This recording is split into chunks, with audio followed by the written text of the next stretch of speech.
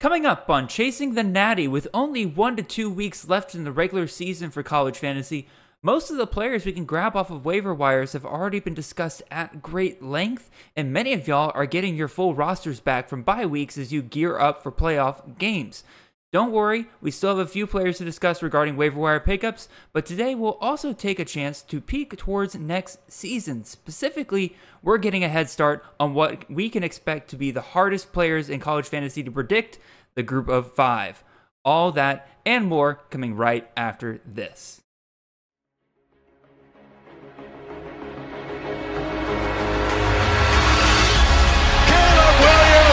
Dancing, cutting, mesmerizing run by the quarterback. Marvin Harrison Jr. touchdown. Marvelous Ball next to the end zone, dropped down for Franklin. Oh, majestic touchdown. This is Chasing the Natty, a college fantasy football podcast.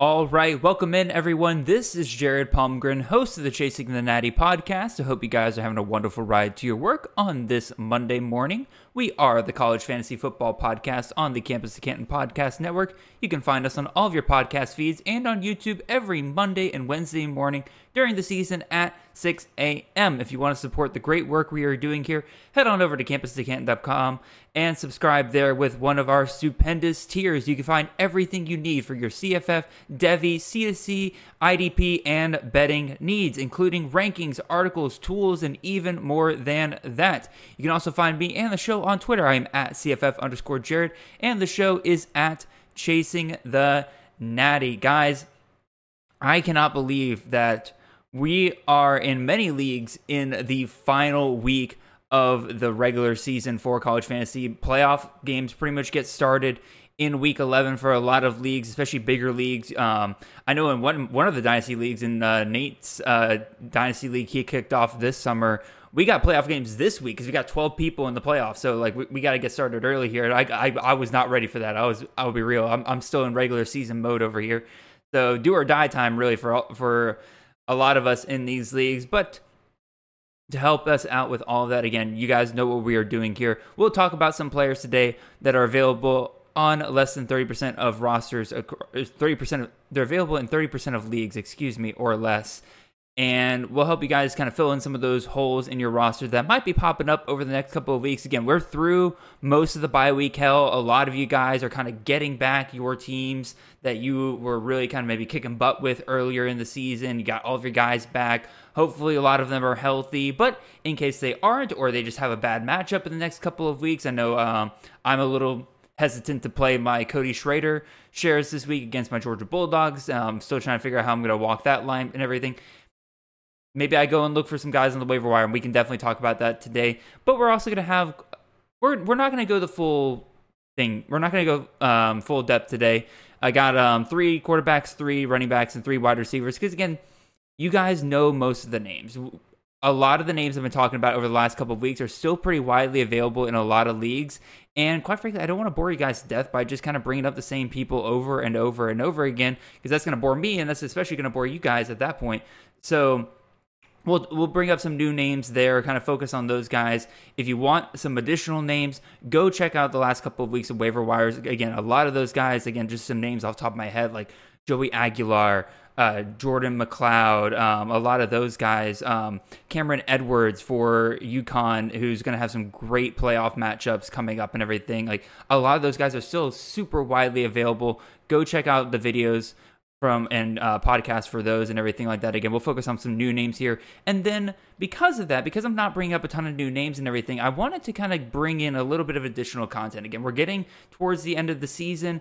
A lot of you are getting ready for playoff games, but a lot of you maybe are in like keeper leagues or in your dynasty leagues, and you want to go ahead and know, like, all right, you know, I'm out of the playoffs. Like, it just wasn't my year. Maybe you just had some bad luck on some matchups. You had a good team, but you know, you just kind of lost too many lost too many games. It happens. You want to go ahead and get ready for next year. Who are some guys that you could be picking up pretty much for free right now in a lot of free agency bids and everything like that? Well, I got a ton of names for you guys there that we will definitely run through over there.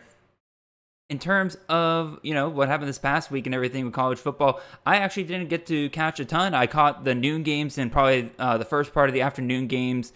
I caught that Oklahoma-Kansas game. Georgia, Florida, obviously had a great time with that one, except for the first drive. That game was pretty much perfect for Georgia for the most part. A couple of fun under-the-radar games I was able to catch. West Virginia versus UCF. I initially started watching Kansas State versus Houston, but that became a blowout really, really quickly. And then I saw West Virginia UCF was a lot more interesting. So I tuned into that one for a little bit.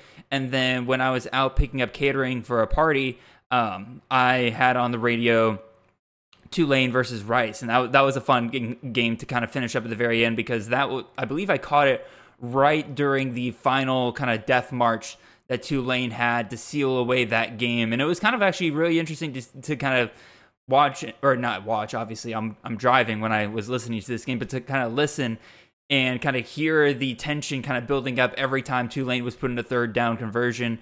It was really, really good, really, really good stuff and everything. But again, I couldn't catch most of the night games, unfortunately. I still need to go back and watch a good chunk of those. Again, I was hosting a Halloween party at my place, which was fantastic and fun. It also explains why my face is naked at the moment. For those of you watching on YouTube, probably wondering why I'm a little less fuzzy today.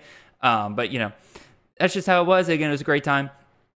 Lots of stuff. Again, still got plenty of research to really catch up on from this weekend, but we still got plenty to talk about here, and we'll go ahead and get started with the thing that you guys always want to hear about. And again, this is something I've heard from our surveys, which I'll talk about that in a second, is that you guys seem to actually really like this waiver wire trap segment, where I talk about some of these guys who are, under 30%. They had really big weeks, and I'm telling you guys, don't go after them. And so I guess this is something that's going to stay year in and year out. I'm really glad that you guys enjoyed this segment. Definitely something that's here to stay. And if you want to continue to let me know what you think about the show, again, go check out the @ChasingTheNatty account on Twitter. There's a pinned tweet there that has a quick 5 minutes or less survey. Just let me know what you think about the show, what you like, what you don't like. It's helped out a ton. I've been really kind of digging through that. And part of those suggestions is why I am going ahead and talking about a little bit of Dynasty here today, because some of you have talked about, like, hey, when I am, in a Dynasty league and I'm not, or a keeper league and I'm, out of it, there's no point in me really paying attention to, redraft waivers and everything. Who are some guys I could be picking up and getting ready for next year? So we'll talk about those guys. But first, we'll go through the redraft stuff, and let's go ahead and talk about some of these waiver wire traps. We'll start with the QB1 and QB3 from this past week, which is not very often that literally the guys at the very top are the guys I'm warding you off from. But that's kind of what's happening here. Again, first one here, Ashton Daniels, the quarterback out of Stanford, went up against Washington this past week and just had a phenomenal game there. Again, over 350 passing yards, over 80 yards on the ground, 2 touchdowns on the ground. Dude was just absolutely on fire against Washington. I'm not sure what was going on with the Huskies. They were giving up a lot more than they usually do. That was a bad call on my part with the streaming DSTs last week. I thought Washington would be able to handle the Cardinal just a little bit more. Clearly not. They had the QB1 overall. Anyway, why am I warding you off from this? I don't love Stanford's schedule up and coming. They got Washington State, they got Oregon State, and they got I forget who the last one is, but it's another one that I'm not a huge fan of moving forward. If I can look down here, I might be able to find it real quick, because I will talk about. They have Cal at the end of the year. That's a fine matchup at the end of the year. But even so, over the next couple of weeks, I don't love Stanford. Their offense has been super up and down. Again, it shows flashes about they will be great next year. I think that Stanford's offense, once they have another offseason under their belt, to kind of put things together here with Ashton Daniels being the clear QB1 moving forward for them, I think he's going to be great next year. I am not super invested in making sure that I have him this year, and I'm planning on starting him in any game moving forward here. Just look at the last couple of weeks. Again, against Oregon, obviously that was a big old mess there. But even against Arizona, only 6 points there. Colorado, 35 points. Everybody does well against Colorado. Against UCLA, 13 points. and then they go bouncing back to him having an incredible game here. That's not something I want to rely on over the next couple of weeks when it comes to do or die time to make it into the playoffs, getting further into the playoffs. Not worried about it. And same thing with Fernando Mendoza. Stop me if you've heard this one before. A mediocre quarterback goes off against an Alex Grinch. Okay, you guys. Okay, guys, that's enough. You guys don't have to tell me to stop all at once. Again, the point is, he had an incredible week this past week against a USC defense here. Otherwise, he's been pretty mid against, again, albeit some better defenses there with Utah and Oregon State. But let me see if I can find their schedule real quick. Again, it's not going to get any easier for Cal. Again, I just mentioned they play Stanford at the end of the year, which is, fine. But at the same time, looking at their schedule, I thought I had it up here. Yeah, they got Oregon, they got Washington, and then they finished the year championship week with UCLA, who has had a top 10 defense throughout the entire year. Again, it's another thing where I think, could he go off in some of those playoff weeks? Could you roll the dice on him? Probably, but he's not a guy that you're going to want to grab off of waiver wires there. What about some of these other guys? DeCarlo Brooks, the running back out of Arizona State, went off this weekend versus Washington State for 26.9 fantasy points, 3 touchdowns on just 11 carries. You guys know the drill. That's just the kind of thing that screams to me, don't do it. Don't do it. Again, Carlos Brooks, he's for sure been injured. Don't get me wrong. Clearly, him coming back and them getting him 10 to 13 touches per week since he came back clearly means they had a role for him. He's completely neutered Cameron Scatabo's fantasy value right now. And I think it's just going to be a mess between those two moving forward there. I am certainly not going to go grab a guy that's getting only 10 to 13 touches and expecting him to start over the next couple of weeks there. Not doing it. Next one here, Kamar Wheaton, the running back at SMU, had himself a really nice weekend this past weekend. 9 carries for 80 yards and 2 touchdowns.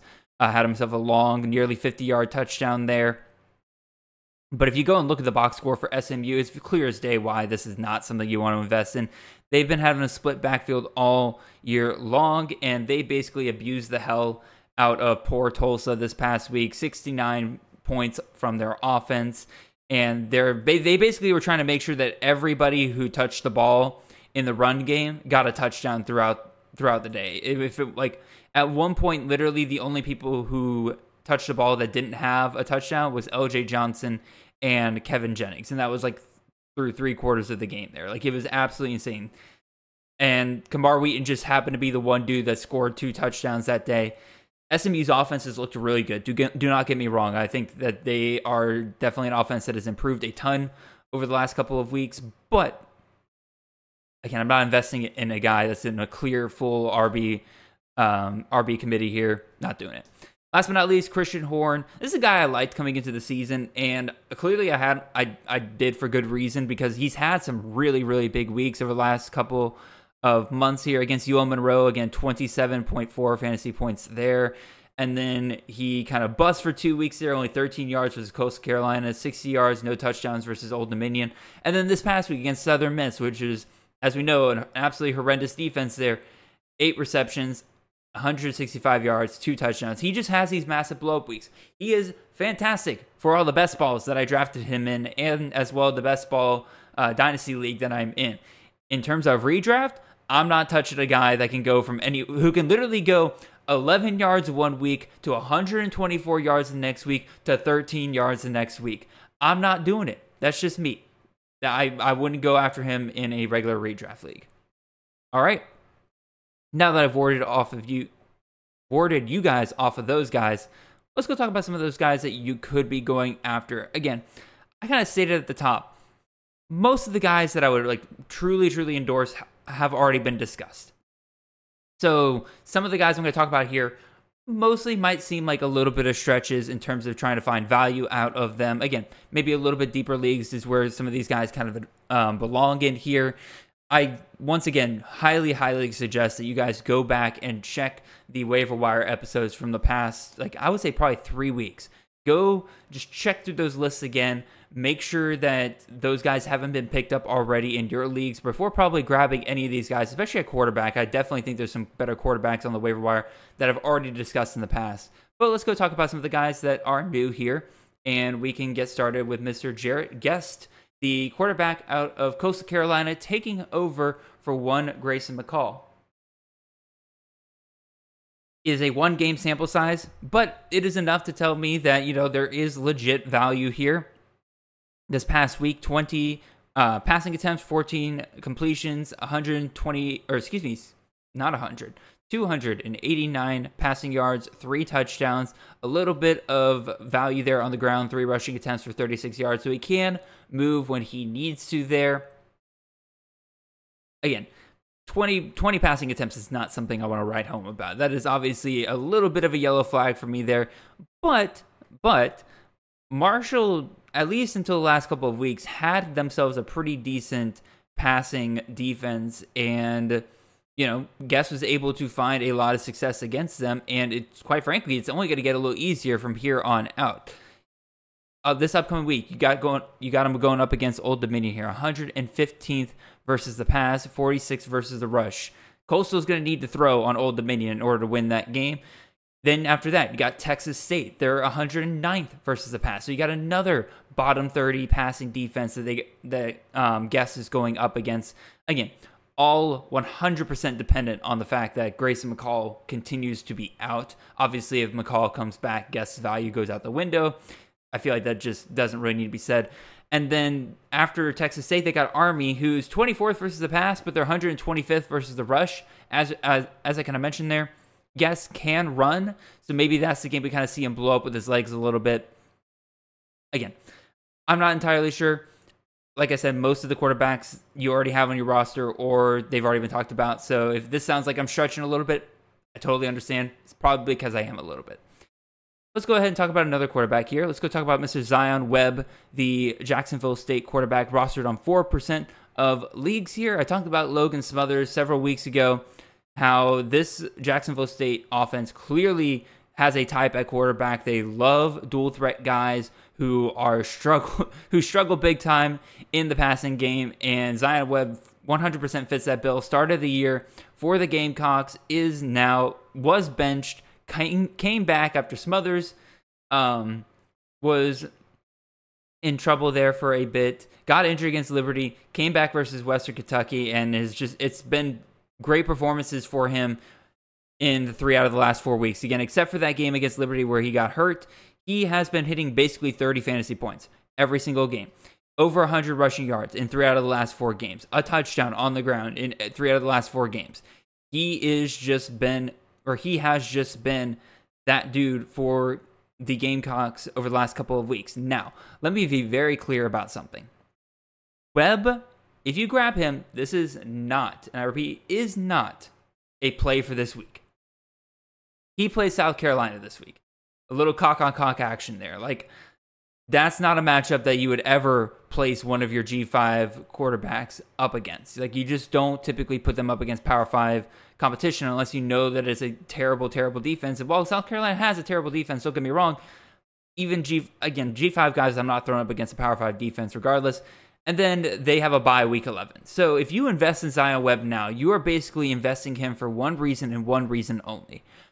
You are looking at those last 2 games of the season. You're looking at them facing off against Louisiana Tech, who's 10th versus the pass, but that doesn't matter because Webb runs, and Louisiana Tech is 124th versus the rush.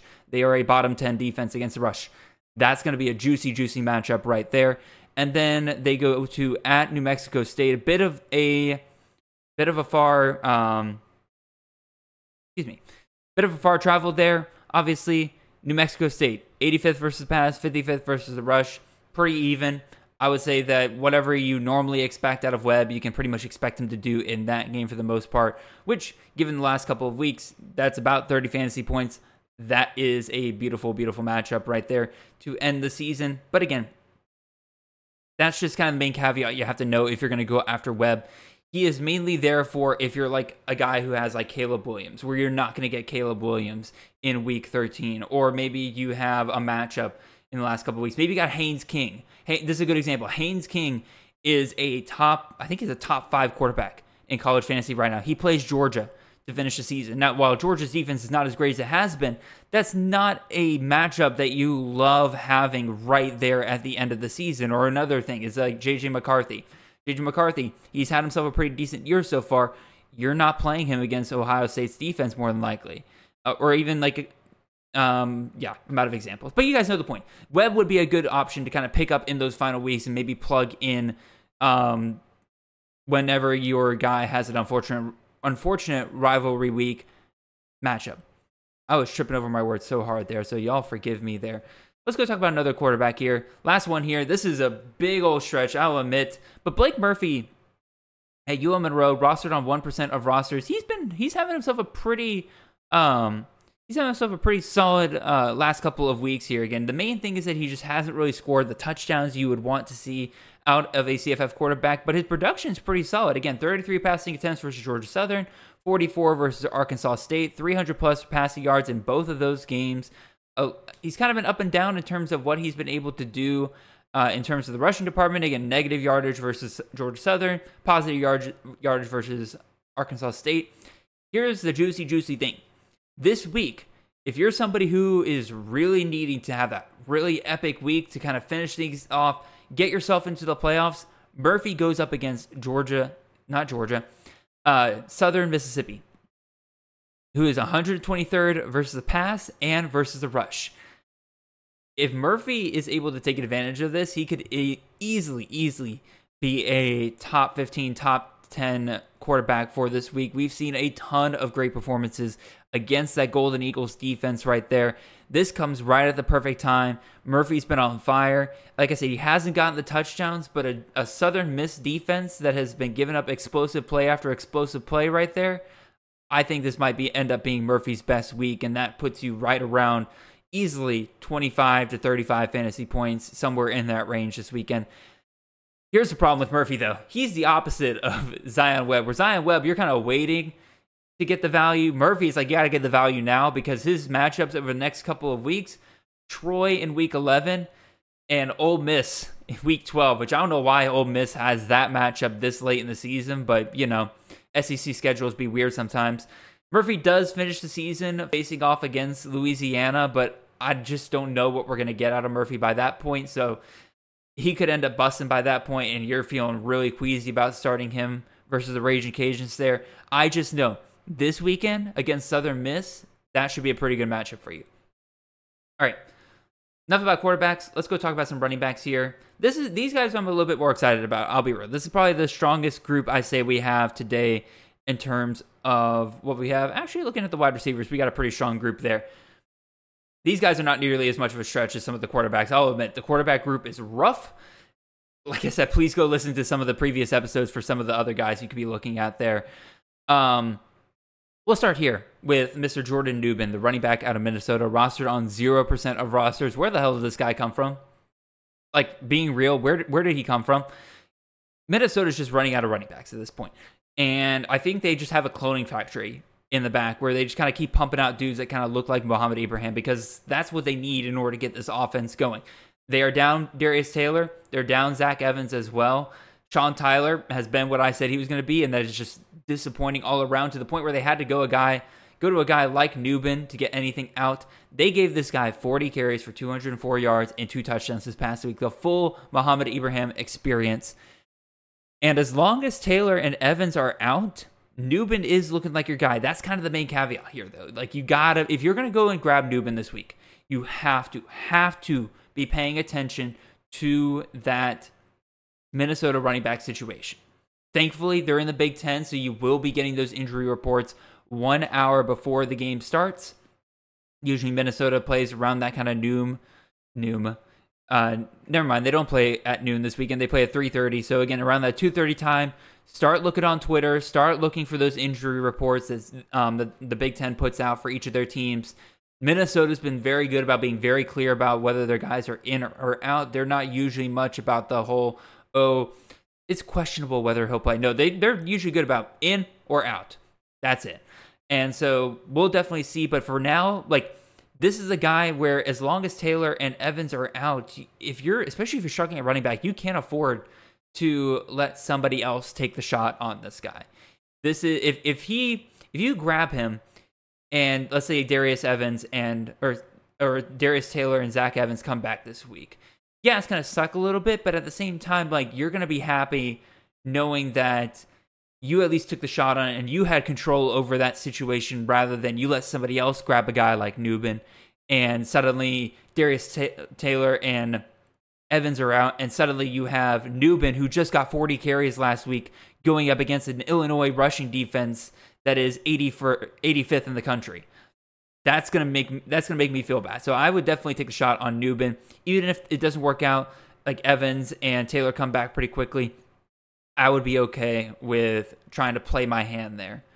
Let's go look at another guy here, John Gentry, the running back out of Sam Houston, the first of two guys I have here today that I have to eat a little bit of crow on because for as much as you guys love the waiver wire trap segment, I've definitely had my fair share of guys that I've told you guys to stay away from, and turns out they end up being pretty good CFF assets, and Gentry is no exception here. He had himself an excellent game against Jacksonville State a couple of weeks ago at the end of September, 25.7 fantasy points there, 30 carries in that game.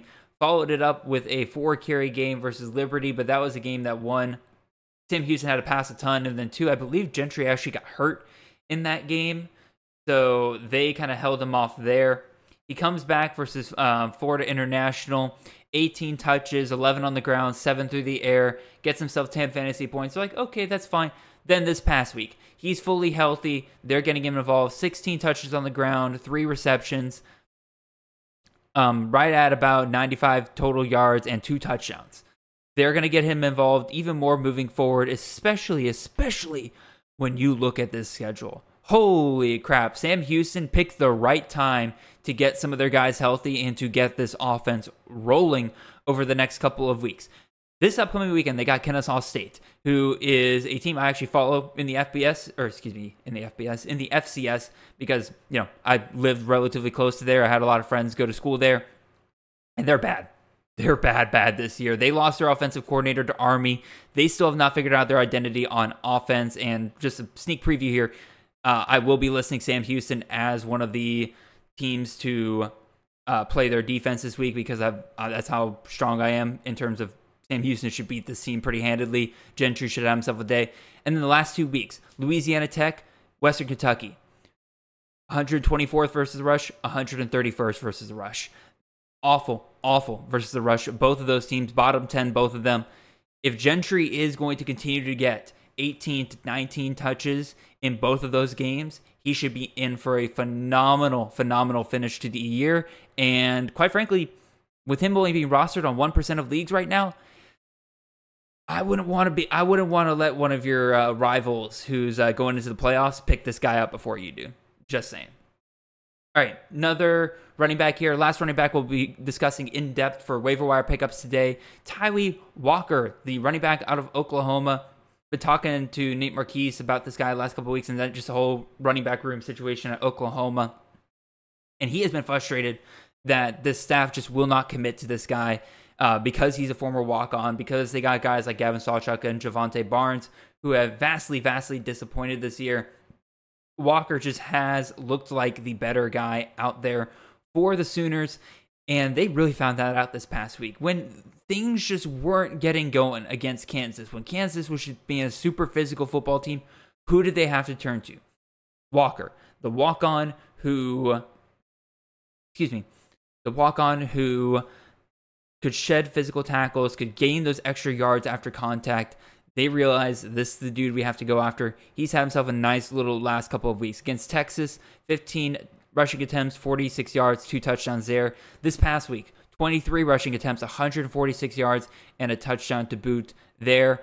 I have a feeling that he is going to be a major part of the Oklahoma offense moving forward. They realize they have to get this guy involved. Otherwise, they're going to fall behind like they did against Kansas, and it's just not going to be fun for them.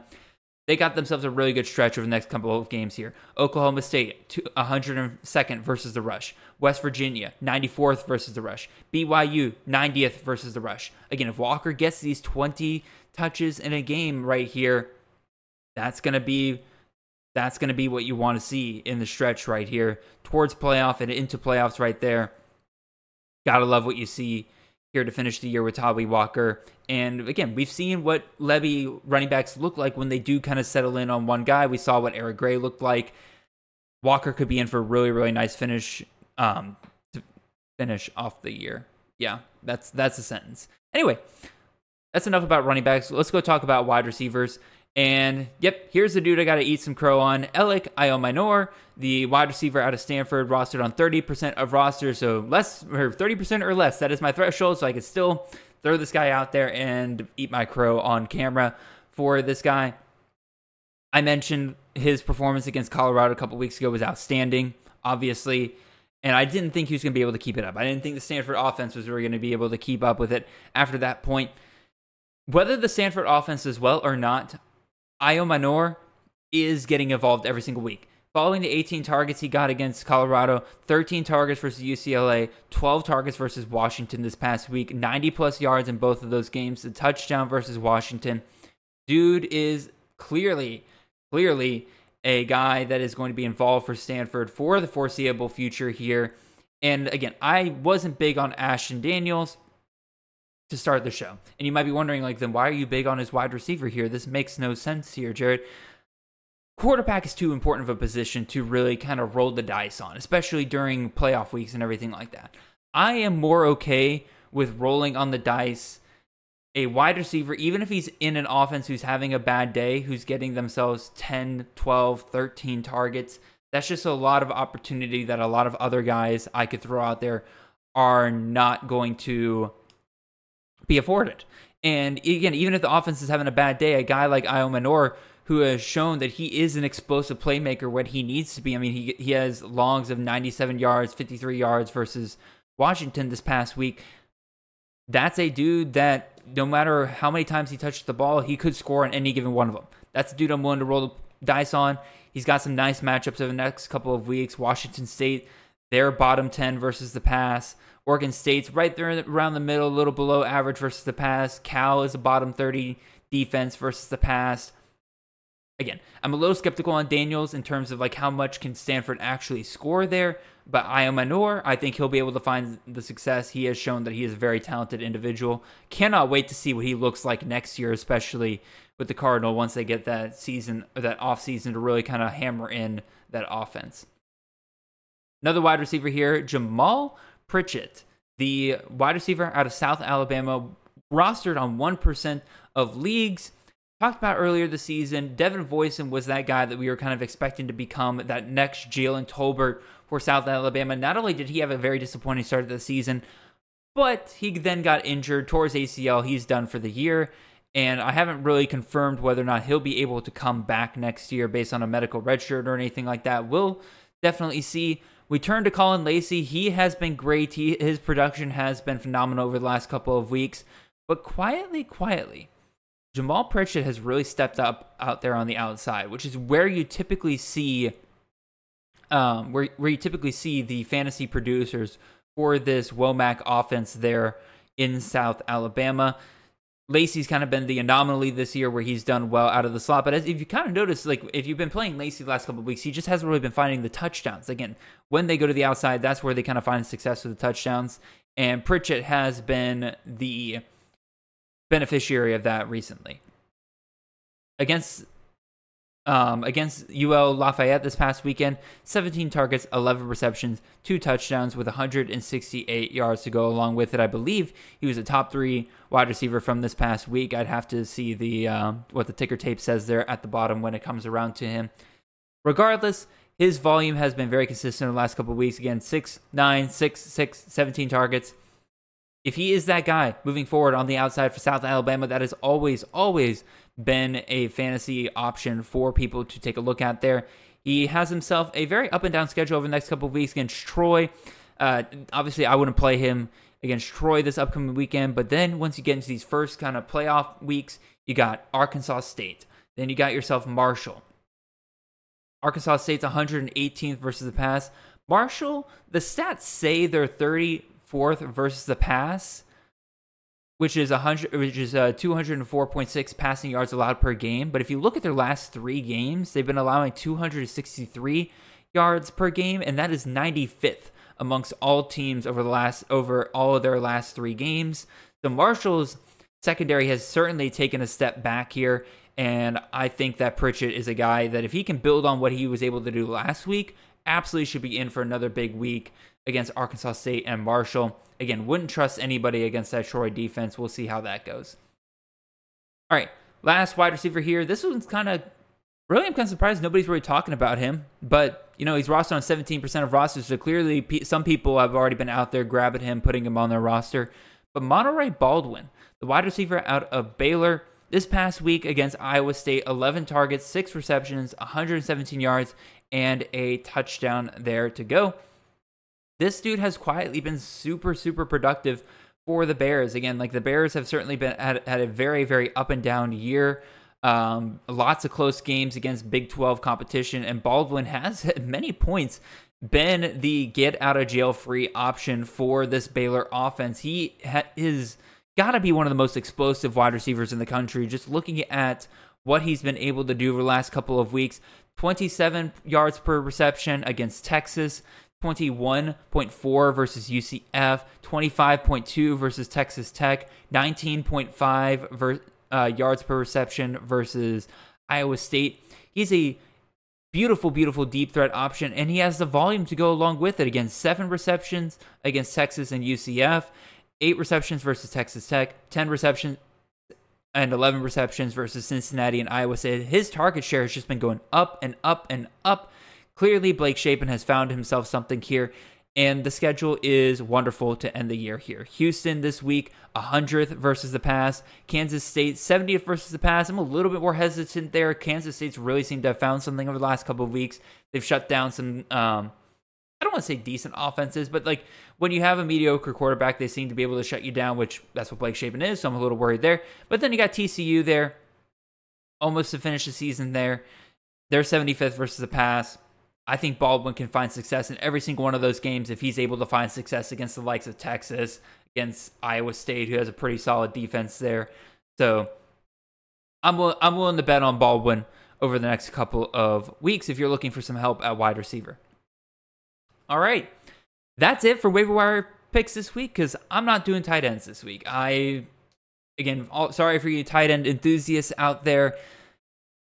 If I'm being honest, y'all, I could give you names, but with the way tight ends have been this year, with there just being no clear top tier of guys, we're so late in the season, anybody that we know would have themselves good games over the next couple of weeks are already on rosters. And the guys that are left over, you guys could give me names, and they would probably be just as good as the names that I would be giving you. So go find your favorites, find some tight ends that might speak to you over the next couple of weeks if you're still looking for your tight end. I just don't think that I can give you names that are going to really be that much better than what you can find on your own. Sorry if that disappoints anybody out there, but we already kind of have a longer show planned here today, so some things had to be cut. One thing that did not have to be cut, though, is our streaming defensive options for this week. Yes, we're still going to talk about this because, again, we got some pretty spicy matchups this upcoming weekend. Terrible week for me last week in terms of the DSTs that I gave you guys. I am so sorry if you did go and grab any of those guys. The highest we got was Minnesota versus Michigan State. That was the DST 23 last week. Otherwise, we had Florida Atlantic, which was 26.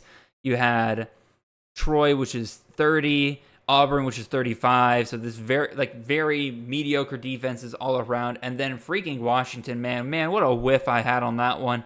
I thought I could pick on that Stanford offense a little bit like that and didn't work out at all. That was the 88th defense on the week. Not making that mistake again. Let's make a whole bunch of new mistakes here. Let's go talk about the new DSTs that I will give you guys for this week. We'll start with Duke versus Wake Forest. This mostly has to do with the fact that Duke's defense, regardless of any of the issues they have on offense without Riley Leonard at the helm, their defense has come through for them time and time again. They held a pretty solid Louisville team to just 23 points this past week. They were doing really, really well against Florida State. until that dam kind of broke after Riley Leonard went down. I think going up against a Wake Forest offense this week that is struggling with or without Mitch Griffiths, I think that there's a pretty decent shot that Duke can hold Wake Forest down there. I believe Wake Forest has not scored more than 20 fantasy points once in the last 5 weeks. I'd have to double check that, but that's a stat that I remember off the top of my head. Again, Duke's just a good enough defense where they should be able to handle Wake Forest, kind of force them into the mistakes that they have been over the last couple of weeks. Yes. Wake Forest has only scored 21 points once in the last 5 weeks. Otherwise, they've been held under 20 points. Duke should be able to keep that streak going right there. I have no doubt about it.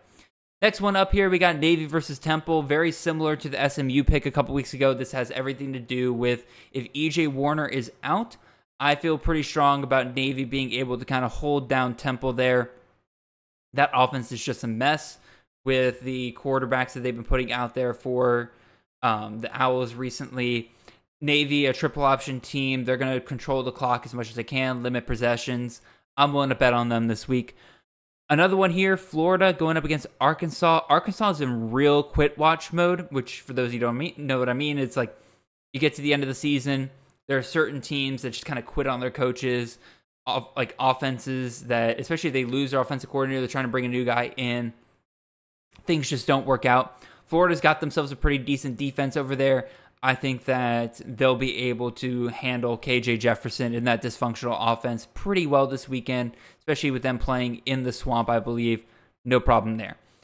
I mentioned this before, Sam Houston going up against Kennesaw State. Kennesaw State's offense is an absolute mess. Sam Houston, before their most recent stretch, had themselves a lot of good shutdown games. I think they get back to what they were doing to start the season here against Kennesaw State and the poor Owls there. They should have themselves a really good DST weekend there. And then last but not least, Northwestern versus Iowa. For those of you who don't know, this under in this game currently holds the record for the lowest under of all time here at 29.5. If that holds, that's just a game you want to target. Iowa's defense is probably owned by somebody, but you can go and grab Northwestern's defense, who is pretty solid at times, and put it up against this atrocious Iowa offense right now. Pick on them once again, and let's just go with it. All right.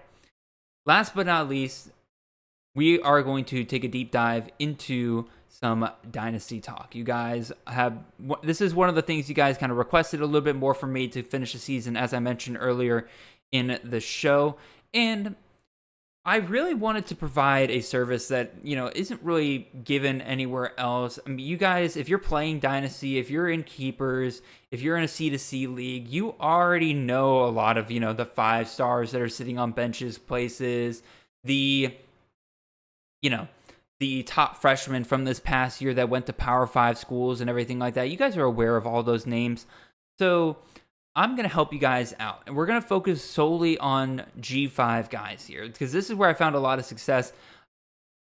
I gave myself a rule that I wasn't going to talk about anybody that was greater than 5% owned on rosters, because that tells me that these guys are available literally everywhere, and you can pretty much get them for free anywhere. And so we'll get right into that after I get myself a sip of water here.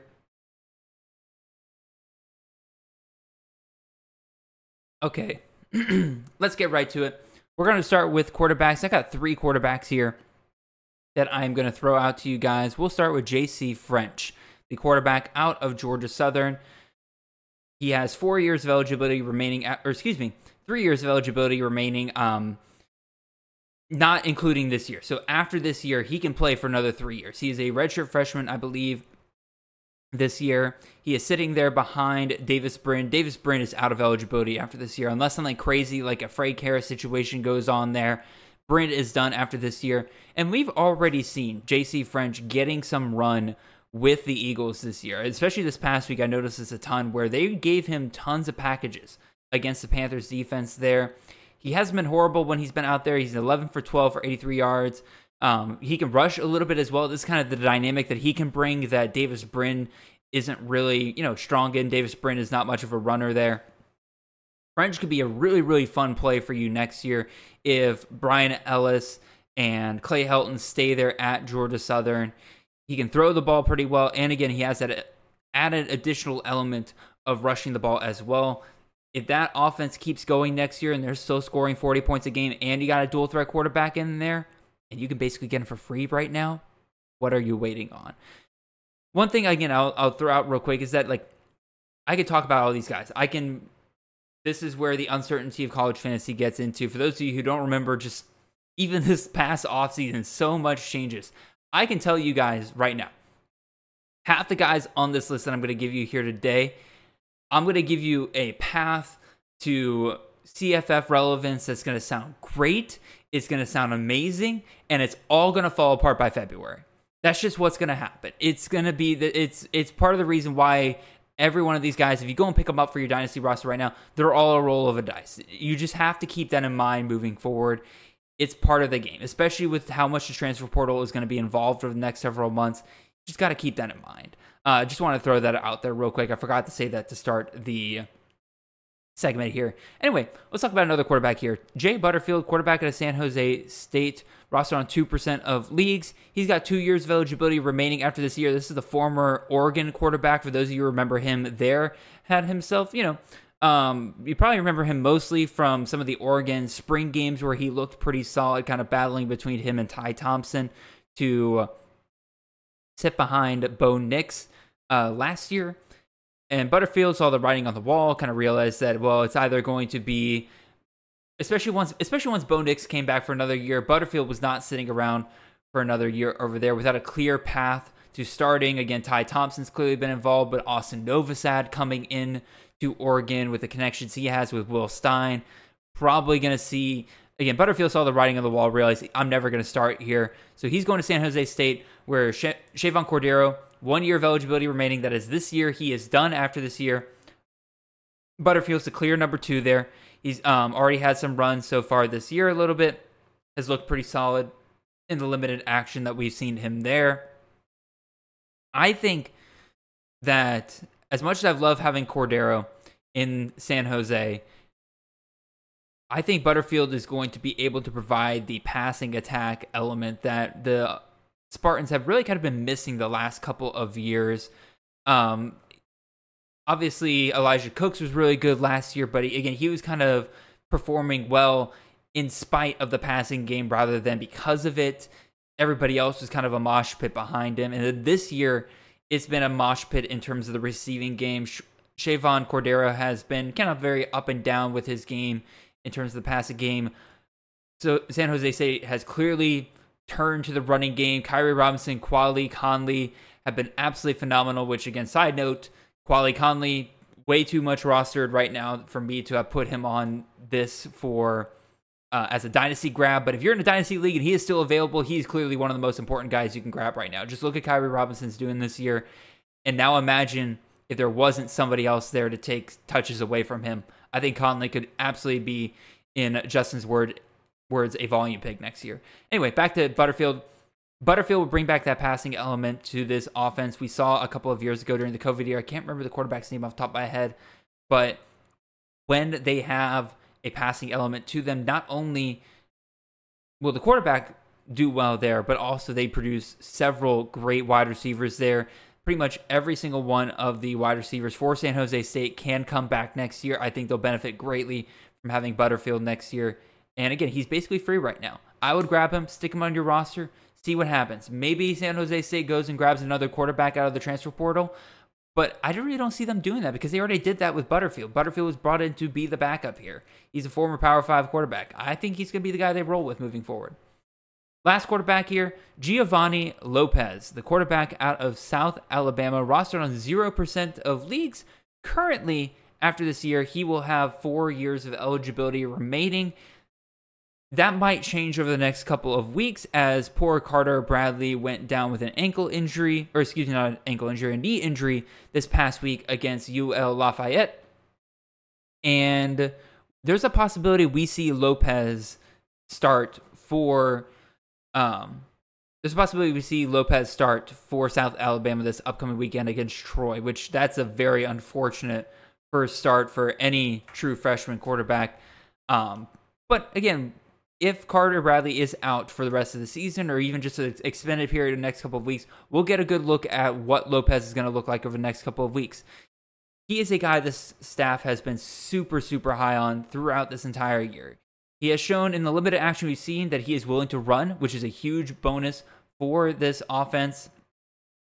They are going to lose LaDamian Webb next year, and so there's a possibility that they're going to need their quarterback to step up in the run game a little bit more there. They got Pritchett coming back next year. Colin Lacey can technically come back next year as well, so he'll have some weapons around him. I think that Lopez, given how much of an impact he has made for this team early on, that they are going to... I think he's going to be better than what Carter Bradley has been able to provide for the Jaguars the last couple of years. Again, you're probably listening to me this whole time being like, Jared, I knew we were going to talk about G5 guys, but like really South Alabama quarterback, that's where we're going. Anytime that somebody is making this much of an impact in their true freshman year, it's somebody I'm keeping an eye on. It is something I've noticed over the years that when guys make impacts in their true freshman year, more times that like I'd say more than like 7 times out of 10, they're going to be guys who either obviously they make an impact down the line, but they will step up more than what you're used to out of that position for that school. So that's kind of the line of thought I am going with Lopez here, and why I'm putting him out here as a guy you can grab for free right now in CFF Dynasty or C2C leagues if you're looking for some production next year. All right, let's go talk about some running backs here. This is where it gets a little bit more fun. There's some really, really fun names that, again, you can get for basically for free out there. Of course, I will talk some, my goodness, I can't speak. I should take a sip of water. That's what I should do. Because that was what I was trying to say before I completely tripped over and twisted my tongue like a dummy. Anyway, running backs here. Again, some really, really fun names on this list. The first of which is Kentrell Bullock, the running back out of South Alabama, rostered on 1% of leagues right now. Damian Webb's done after this year. He's an old dude. He's had himself a really nice run this last couple of years, but he will be done after this year. And Bullock is that guy that the staff was raving about before the start of the season. And to start the year, Bullock was giving Webb a run for his money. He was getting double-digit carries to start the season. Then he gets banged up, unfortunately. Webb's seniority kind of takes over from there. Webb starts looking better as the season goes on. Bullock kind of fades a little bit, but I think that this staff is ready to really ride Bullock next year. Kind of as a reverse to what I was talking about with Lopez just a second ago. With Webb gone and a new starter at quarterback, there's a possibility that Bullock could be really heavily relied upon here. Because again, maybe they run Lopez a little bit more than they had with Bradley last couple of years, but even still, like, if Lopez is going to be your guy for the next couple of years, you're going to want to protect him as much as you can. So Bullock will be that guy that kind of gets, all the carries, gets that volume, should be looking good. He's a Power 5 transfer from Ole Miss, for those of you who don't remember. So this is a potential big fish, small pond scenario here that kind of flew under the radar for a lot of people here. He's got some pretty decent PPR value, 14 targets this year as just the RB2. Meanwhile, Webb had only 17. So clearly, like, Bullock is a guy that they might even pass to more next year than they did with Webb this year. So I am loving the possibility of Bullock over the next couple of years. And he's got 2 years of eligibility after this point. So, like, that is a guy that if he is LaDamian Webb, that'll anchor your running back options for the next 2 years. And he is rostered on 1% of leagues right now. So he is available in a ton of the Dynasty leagues, C2C leagues right now. I would go and try to grab him, if not for free, for a pretty low price this week. Another guy we can go after here, Isaiah Jacobs, the running back out of UAB, had himself a pretty solid start to the year. Unfortunately, got injured, out for the rest of the year. But he was the 1B to Jermaine Brown's 1A, if not the 1A to Jermaine Brown's 1B at times to start the year. Those two were clearly separated from the rest of the pack. Jermaine Brown had a ton of experience with his UAB program, but Jacobs was a guy coming from the Power 5. For those of you who don't remember, this is a guy that transferred in from Maryland, or was at Maryland, went to JUCO, came back to UAB.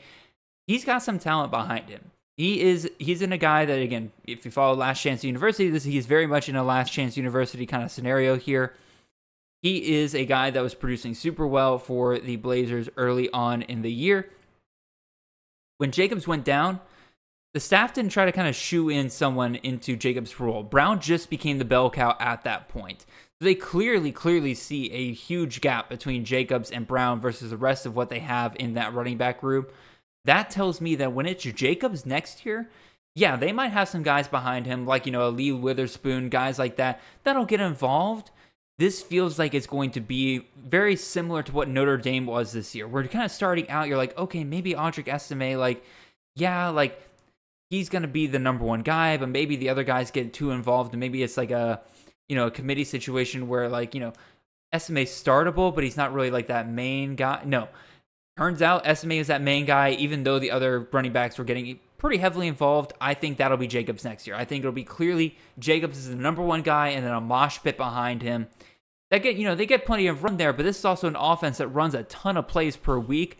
I believe that Jacobs will be a phenomenal pick next year. Get you some value right now. Again, especially, honestly, you can probably, if he is rostered in the league right now, I would go and try to trade him while he's injured. Maybe you try to get, see if the person who has him already is, a little concerned about what he looks like coming back from the injury. He's a guy I'm willing to roll the dice on. He looked great to start the year. All right, the next three guys are all fun players to think about here.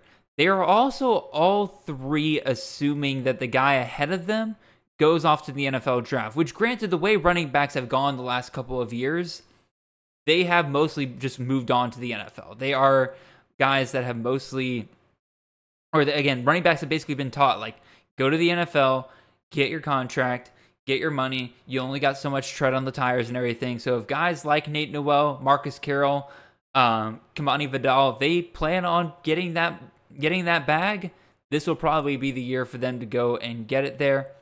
But again, there's a chance they could come back. So these next three guys, go and grab them, because the potential of them being the number one guys in their backfield next year is too much to pass up on. But just kind of keep in mind that every single one of them has potential to have their other guy come back here.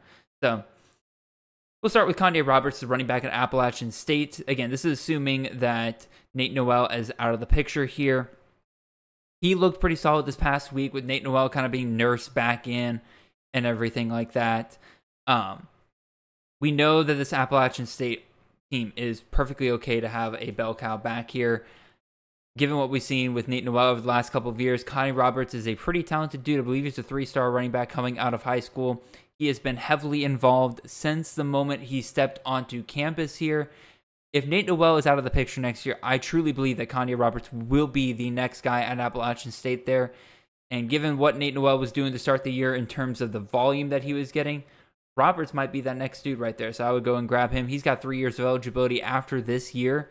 So if we're right, you can go grab him for right now and ride the Appalachian State RB1 for the next couple of years. That feels pretty good. I don't know about you guys. Another one we can go through here, KZ Adams, running back at a Georgia State, roster on 3% of rosters. This is another dude. To start the season, we assumed this was going to be a committee. We could be, because of how much praise was being heaped on not just Marcus Carroll, but KZ Adams as well. A lot of people were talking about, it's going to be Marcus Carroll and KZ Adams. They're going to be the Chubb and Michelle of Georgia State and everything. They're both going to get super involved, and we just haven't seen that much of KZ Adams this year. But it also tells me, just given how much praise there has been for both of them, that Carroll is going to be, if he's gone next year, Adams is clearly that next guy up. He had himself a phenomenal bowl game in the spring. Obviously, that didn't translate to this year, but it tells me that, again, we saw the flashes. We saw, when Adams is going to be truly unleashed, he will be phenomenal for Georgia State. They're going to be replacing their starting quarterback next year, so I think KZ Adams, given how much he has meant to this program so far and how much praise they've heaped on him, sounds like that they could be easily relying on him a ton next year. Georgia State's always been very good at rushing the football. If that is true, and Carroll doesn't come back, Adams takes over next year, got 3 years of eligibility here. If Adams stays all 3 of those years, you're going to love the deal you can get on him right now. I really don't know. I don't know what to say. Last one here, again, very similar to the other two. Damian Taylor, the running back out of Troy. Once again, assuming Kamani Vidal is out of the picture, he has been the clear number 2 back for Troy this past year behind Vidal. If Vidal's gone, Taylor seems like your next guy up right there. He's got 2 years left of eligibility. Very good size. Very good efficiency for the most part. There's really not much to say. It's pretty much the same exact scenario as Kanye Roberts, Casey Adams. If the guy ahead of him goes, you will want to have already had this guy in your roster, because the moment, if you're in a Dynasty league or a C2C league and everything like that, the moment that you find out that Carroll's going, Nate Noel's going, or any of these guys are going, the value on these guys is going to shoot way, way up. You're going to want to get ahead of that curve. So go check those guys out. All right. Last question here. Or not last question, excuse me. Last group here is some wide receivers. This was probably the most fun I had researching some up-and-coming G5 guys here, and found some really good ones here. And then the last one is like a super, super deep one. I'm just kind of calling my shot there. But, you know, that's what's fun. This is again, I kind of miss this part of CFF where, like, you know, I can call my shots on a week-by-week basis. But, man, like, once you get into the offseason, you really start digging into teams, kind of figuring out, like, who's coming back, who's not, who could possibly step up. A lot of fun. I kind of miss this a little bit. Anyway, let me take a sip of water, and we'll get right to these guys, and we'll finish up here. First one here is probably a name some of you have probably heard a couple of times already through this offseason, but he's only rostered on 3% of rosters, so clearly not enough of you have heard about him. Devin McEwen, the wide receiver out of UTSA. We all thought going into this season that if there was going to be a true freshman wide receiver that steps up for UTSA, kind of fills that hole that was left behind by Zachary Franklin and DeCorian Clark, who's injured, it was going to be David Amador. David Amador was a 3-star true freshman coming in. Tons of great praise for him. He was put on the freak list, both at Campus of Canton and 247's freak list right there. It is a lot of people were buying into him, but nope. Turns out Devin McEwen is the guy that really takes advantage of that void, and he has been super involved for the Roadrunners this year. He is second on the team in targets. He is top 8 amongst all true freshmen in targets right there. You will see a ton of targets vacated after this year. I mean, Joshua Cephas is done after this year. Again, it's unfortunate because I like him a lot, but like he's out of eligibility after this year. That's freeing up, at least up to this point, at least 50 targets. To finish the year, you're probably talking like, I don't know, assuming you're seeing like 8 targets per game, you're freeing up 80 targets in this offense right there. McEwen already is the wide receiver 2. Now, obviously, you're going to contend with DeCorian Clark next year, but there's no guarantee that Clark heals properly, unfortunately. Again, we were told that Clark was going to be good at the start of the year. Now we may not see him at all this year. That's a huge red flag to me in terms of what we got. If Clark is going up super high next year, I'm probably going to wait a little bit and grab McEwen later on. I think he might be the guy that could really, really benefit next year. Take that next step next year for the Roadrunners. But this also all depends highly on how do you feel about UTSA moving forward, because they're going to be without Frank Harris this next upcoming year. We can all agree that their offensive coordinator this year is probably the worst offensive coordinator they've had over the last couple of years, which isn't, saying much. Like, they've had some incredible offensive coordinators that have come through there, but at the same time, it's a lot of change. And, Eddie Lee Marburger or whoever ends up starting there at quarterback could be an absolute bust, and this could be all for naught. But, UTSA has shown that they have the offense to support at least one wide receiver. Now, again, obviously we want the UTSA offense of old where they had 3 wide receivers that could be great for you on any given fantasy week right there. But when you have an offense like you had this year where, it's clearly Cephas is number 1 guy, Devin McEwen might be that guy next year. So I had to go ahead and try to grab him now. Next guy up here, speaking of offenses that you're really not sure how to feel moving forward about, Chase Sowell, the wide receiver out of East Carolina, redshirt freshman here, rostered on 2% of teams. We've seen what this offense looks like with the Pirates when they get going. Guys like Isaiah Winsett and CJ Johnson were both pretty valuable CFF options over the last couple of years. Really, more than anything, the Pirates just really need to figure out their quarterback position. As a redshirt freshman here, Sowell is second on the teams in targets, and he's going to see a ton of vacated targets next year. Both Jalen Johnson and Josiah Hatfield will be gone after this year. That's the number 1 and number 3 target on the team.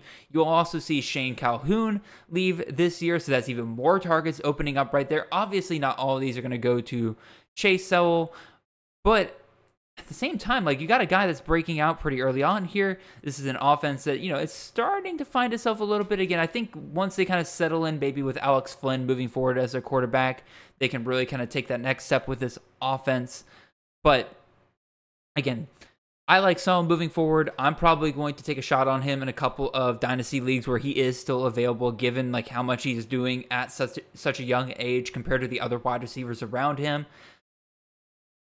But again, I totally understand if you're probably listening to me right now being like, Jared, I don't want to hear about an East Carolina player. I don't want to hear about an East Carolina player. I get it.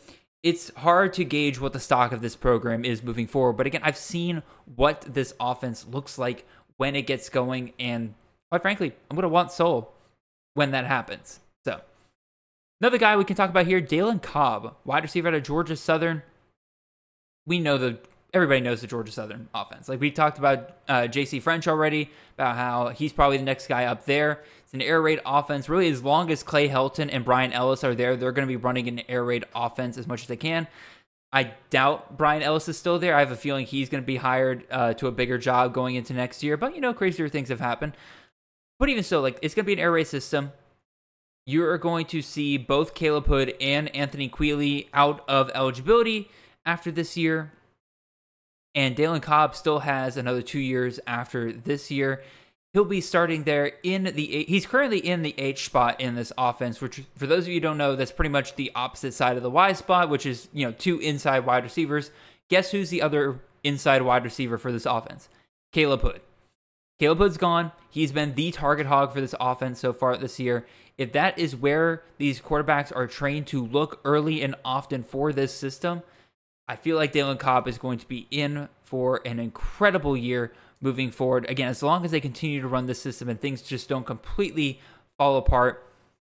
They're already getting plenty of work with J.C. French out there. There's clearly some connection building already there. I feel like Dalen Cobb, grab him now, grab him while he's cheap. He is available in literally every league according to Fantrax. So, if you got the spots on your roster, drop a few bucks. Go and take a shot on a guy like Dalen Cobb. Another guy we could look at here, Micah Davis, wide receiver out of Utah State, rostered on 3% of rosters. I already mentioned earlier this year when Jalen Royals was first coming onto the scene that he was probably one of the most important dynasty pickups earlier this year when he was first arising because, Terrell Vaughn's out of eligibility after this year. Royals is not good enough to go to the NFL. Most of the Blake Anderson wide receivers have not been good enough to go to the NFL. They feel like that, it's a cheap offensive system. And so I still maintain he is the number 1 guy for this offense moving forward after this year. Clearly, he's a top 10 wide receiver for this year. I can't remember off the top of my head how much he dropped after the bye week this week, but he's still clearly a top 10 wide receiver for this year. But who's the number 2? Because we're finding out this year that this offense can support 2 fantasy relevant wide receivers at the same time, which is not really something we've seen before with Blake Anderson. But given how much they've had to pass, how much more they have to pass in the Mountain West as compared to years past, and with them having a nasty habit of falling behind earlier in games, they are kind of funneling to just a couple of guys. And the third guy in that funnel is Micah Davis. We've seen over the last couple of weeks that Micah Davis, while clearly the third option, is still a guy that gets consistently involved each and every week. With Terrell Vaughn going off next year, Davis will be the clear number 2 guy coming back next year. And if, God forbid, anything happens to Royals, Davis is going to be huge. He's an explosive playmaker. He's a dude that plays well on the outside there. That is, again, as much as I touted Terrell Vaughn and how much, Blake Anderson values experience of the wide receiver position, a lot of times those dudes are outside wide receivers. And if Davis continues to perform as well as he has over the last couple of weeks here, I think that he is a guy that you can get really, really cheap for a potential monster season next year, in the same way that you could have gotten Terrell Vaughn just a couple of seasons ago. All right, last wide receiver I'm going to throw out here. This one's going to be one I don't think like 95% of you have heard of. I'm going to go Landon Sides, wide receiver out of North Texas. Rostered on 0% of rosters. He was a true freshman this year. He's a 3-star wide receiver coming into this season for the Mean Green. He has seen 29 targets so far this year. And assuming that Eric Morris doesn't jump ship again, this is going to be an offense I want to invest in moving forward. Jay Macklin's going to be around for a while, assuming that he uses all of his years of eligibility left. I believe he still has 2 more years after this year, which is kind of crazy to me. I feel like Macklin's been around forever, but that's at least what we got. That's at least what we have at the C2C winning edge listed for him. And so, but you got other guys there who are going to be out after this year. You're going to see Burns gone. Damon Ward will be out after this year. There's going to be some opportunity in this receiving room. And as a true freshman, Sides is 5th on the team in receptions. Like, he is a dude that is getting pretty involved, and he is catching the balls that come his way. As I mentioned earlier, when guys get this involved as a true freshman, it piques my interest a little bit. It is a clear indication they want these guys out there on the field, and they are going, like, it's not just their running routes. They're not out there just making sure that, you know, the top scorers can get open and stuff like that. No, they are throwing to Landon Sides here. And so, yes, you have some other guys to kind of work through there between Trey Cleveland and Smart, the other wide receiver there, to really kind of break into that starting lineup. But if he is already kind of neck and neck with those guys for the most part, and he's a true freshman, I have no doubt with another year of offseason reps and everything like that, I fully anticipate that Sides could make that next step into this next year and provide a really good wide receiver too, along with Jay Macklin there. And with a year 2 for this system and Eric Morris there, get Chandler Rogers to come back for another year. I believe he has another year of eligibility. That's something that I should check. You get the experience at quarterback. They know how to run the system. I think Sides could be in for a really, really good year. That's a system that in the past has been able to support 2 wide receivers there.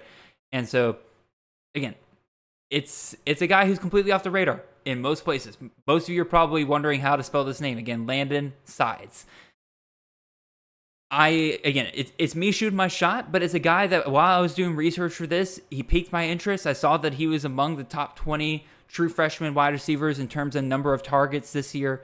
And so I was like, you know what? This is a system I want to invest in the future. He's clearly getting involved now. No guarantees here, but I like what he's done early on, and I'm willing to invest in it. All right. 2 more I'll throw out here. This is just real quick. Chris Brazel, the wide receiver at Tulane. I was going to throw him on this list. I just wasn't exactly sure how much I want to trust a Tulane wide receiver moving forward. And then the other guy here, Malik Phillips, wide receiver at Sam Houston. Obviously, Noah Short has been phenomenal for the Bearcats this year, especially in the latter half of the season here. But Malik Phillips has been the clear number 2 guys there. And, excuse me, sorry. I got somebody making a lot of noise in our Slack right now, and I need to pause it for a second. There we go. Anyway, Malik Phillips, I would have put him on here as well because he's a clear number 2 guy, and Noah Short will be gone after this year. And the only reason I was a little hesitant is because there's still so much I don't know about Sam Houston. Is Noah Short doing well because he's just that good compared to the rest of the wide receiver room? Is it because he's in the slot? Or, I don't know. There's a lot I don't know there, so I didn't want to throw him out there, but I will throw the name out there real quick for you guys, just to be like, you know, if you got the extra spot, go grab Malik Phillips and just hope that maybe he could be Noah Short to start the year next year. Alrighty, I have talked long enough. This show has gone a little bit longer than I was expecting, but that is okay. I had a fun time talking to you guys about some of these future stars for CFF in the middle of the season here, a little bit of a break in terms of what we normally talk about for this show. But for now, I will appreciate all of you for listening and coming onto the show. Again, Like I mentioned at the start of the show, we're getting ready for our playoff matchups. It's a little bit more difficult to run in and grab waiver wire guys. So really, I would suggest more than anything else, like trust the teams you have built so far this year. Look at the guys that you have. Make sure that, don't go running and grabbing a waiver wire guy unless you truly, truly feel like that you have no other choice with some of those matchups in the next couple of weeks. And then in addition, just to throw in one more thing out, again, that Chasing the Natty account, go check that out. It has the pinned tweet containing the survey, helping us improve the show. As you guys can see, I'm starting to take some of that in here. Again, I'm not going to do a Dynasty segment every single week to finish the season here. This is more about me, just being interested in it this week. As I was doing research for the shows, getting ready for the week and everything, I was like, I really should start looking into some of these G5 guys and see if there's anybody that's kind of clear next guys up. And I feel like I found a pretty good amount of options there that you guys can mull over the next couple of weeks while you can still pick up guys off the waiver wire. Anyway, really appreciate you guys listening. Again, we got a couple of awesome weeks coming up here, and we will ride it all together. Until then, appreciate you guys and hope you guys have a wonderful and blessed week. See y'all.